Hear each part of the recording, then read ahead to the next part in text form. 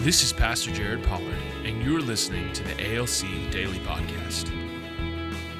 At Abundant Life Church, we believe that every person needs community that leads to encounters that causes growth.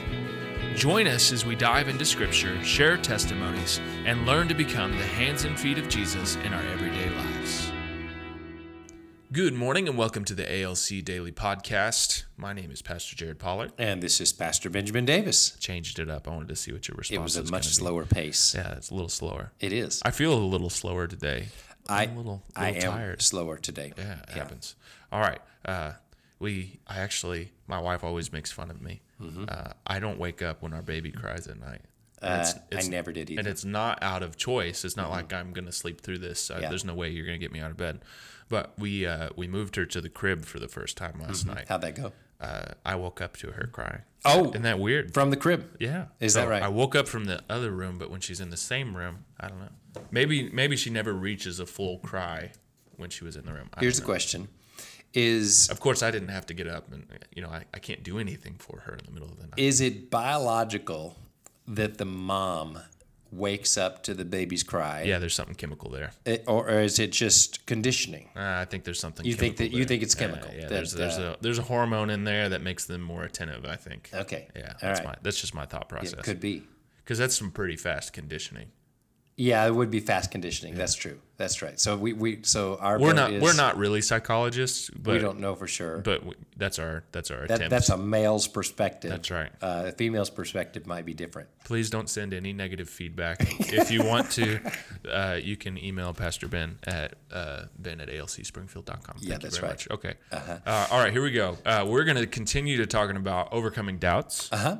And today we want to talk about how it is required, not optional.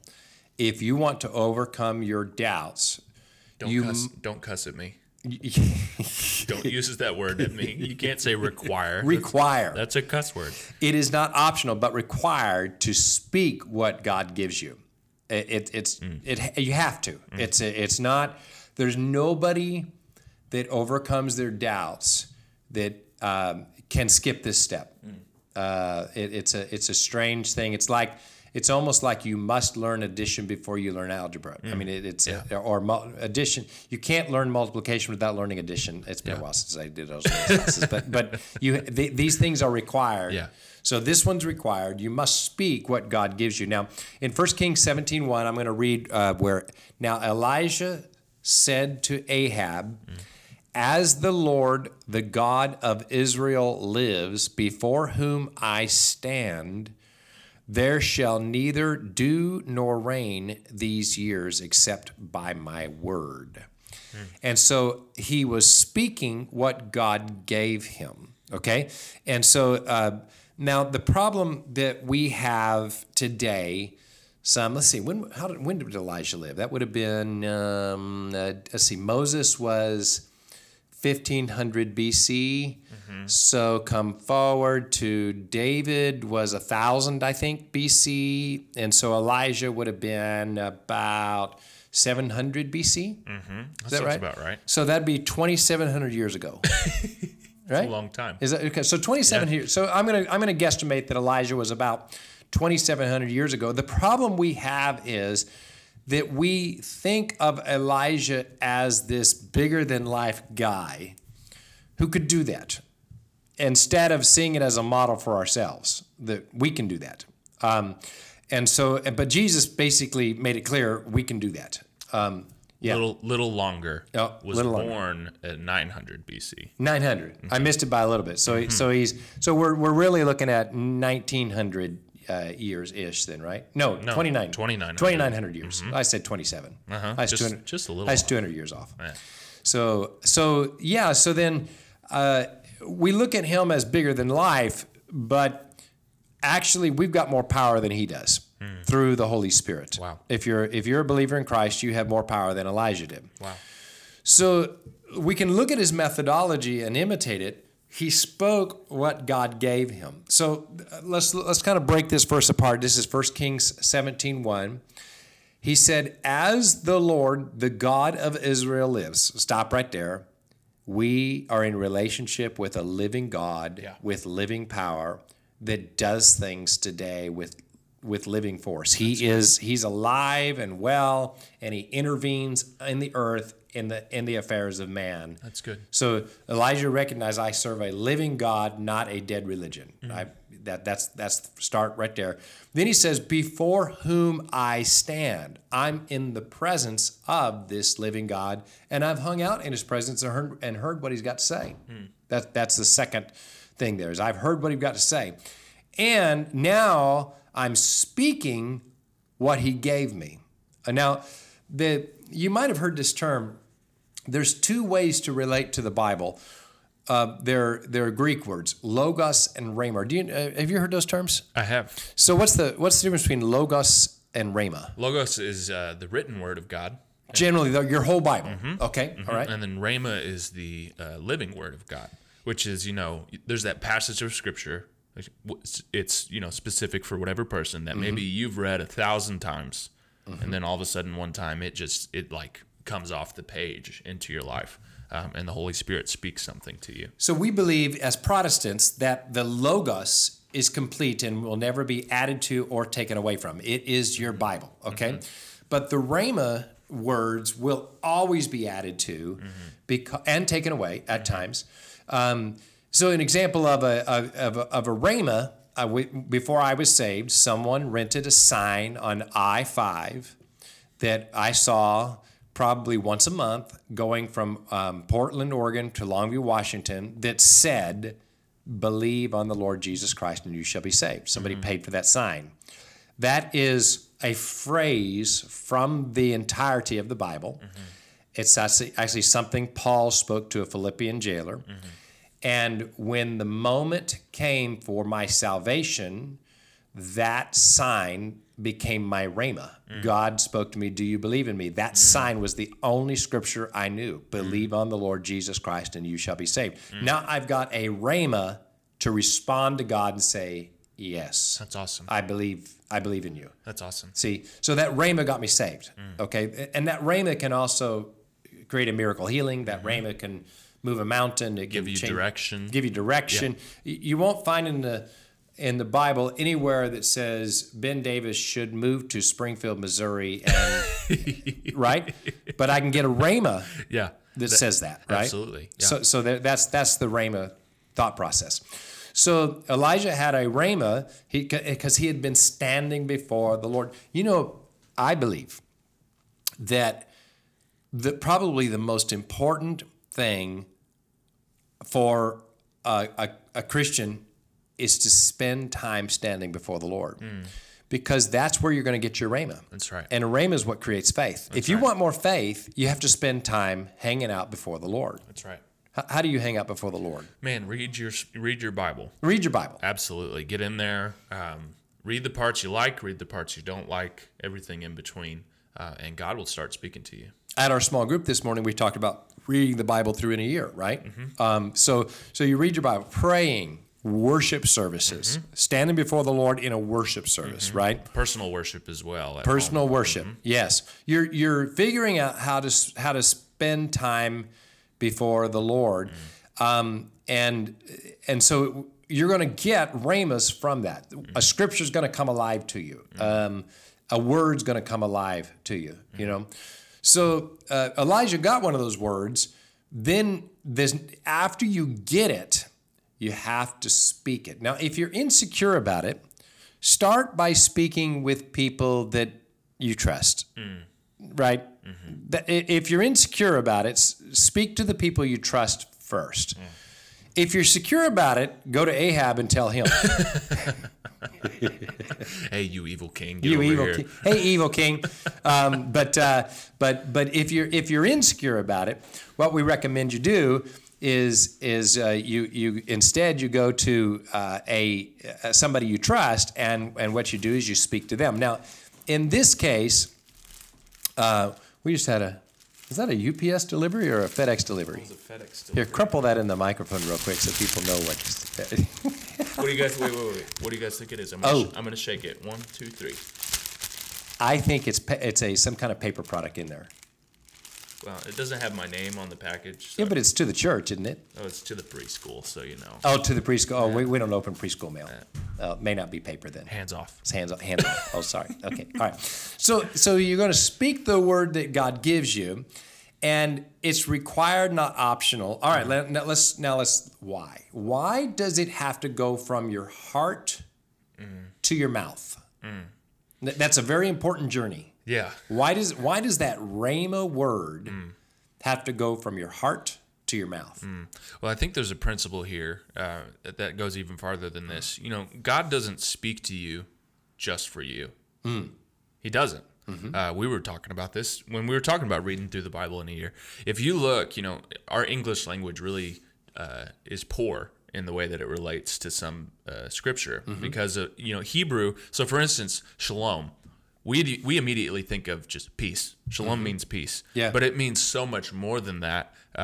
In the original language, it represents something greater than an English word ever could represent. Right. And so, but what happens is we read these scriptures.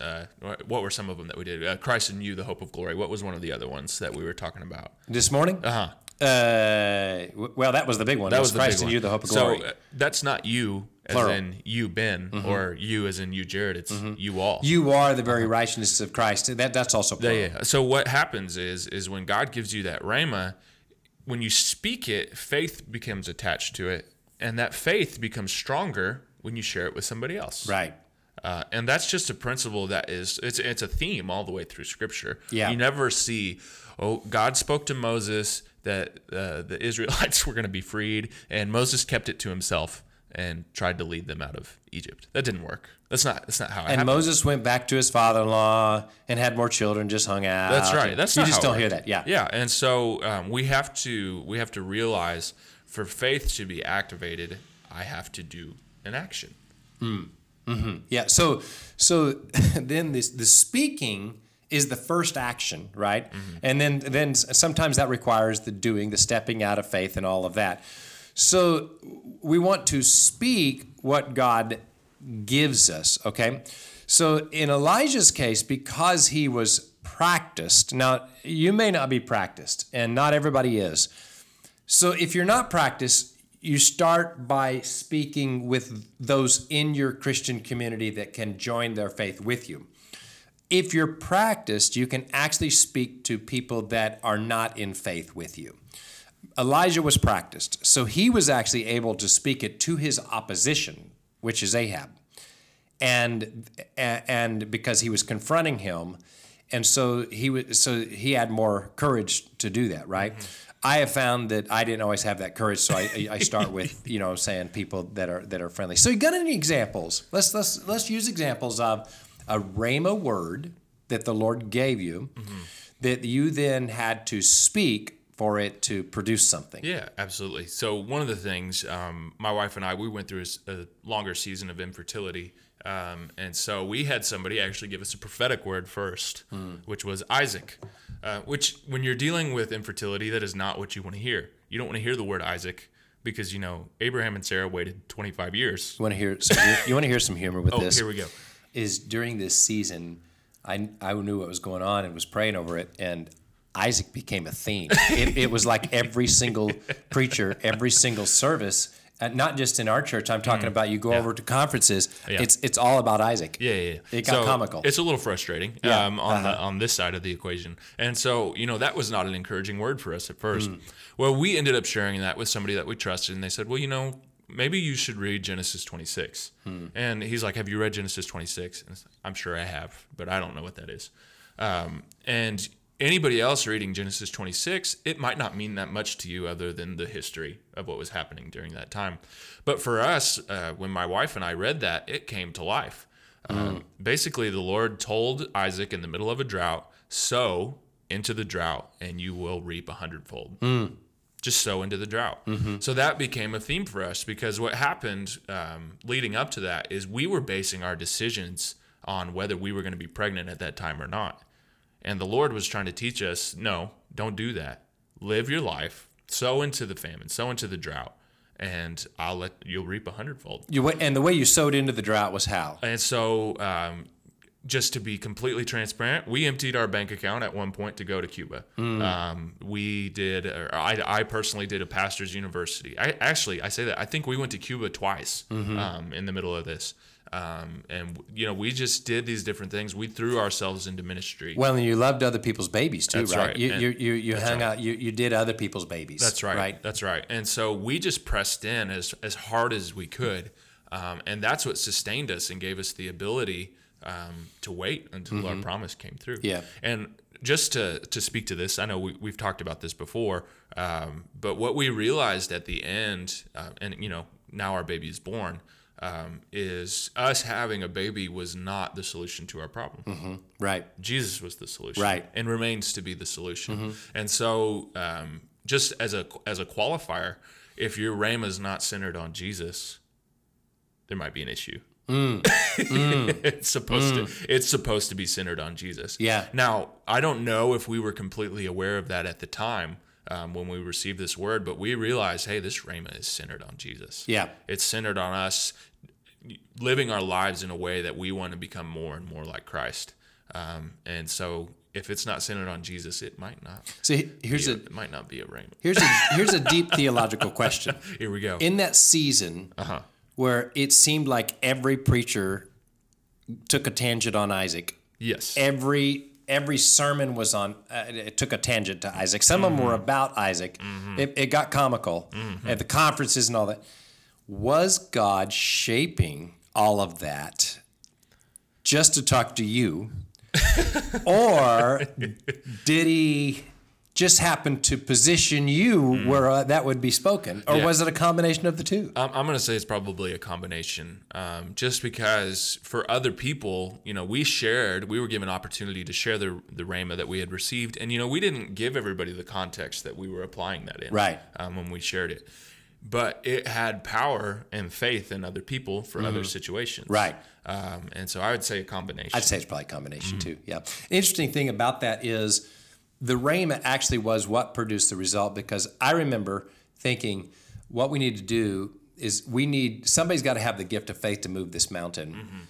And we were at a pastor's university, and it just so happened that in our small groups, I'm advertising small groups right here. Imagine that. Small groups. In the context of community, I just can't imagine. In our small group in pastor's university, there was a guy that Jared shared what he was going through. And the guy, he was a small church pastor, he said, I pray for people to get pregnant. I get pregnant all the time. And I realized when he said it, this guy's got the gift of faith to move the mountain. And he said, honestly, if you let me pray for you, I expect that by the next time I see you, you guys will be pregnant. And that's what now happened. He spoke the rhema, and that's exactly what happened. And that's what happened. So you have to speak. God will plant a word in your heart and in your mind.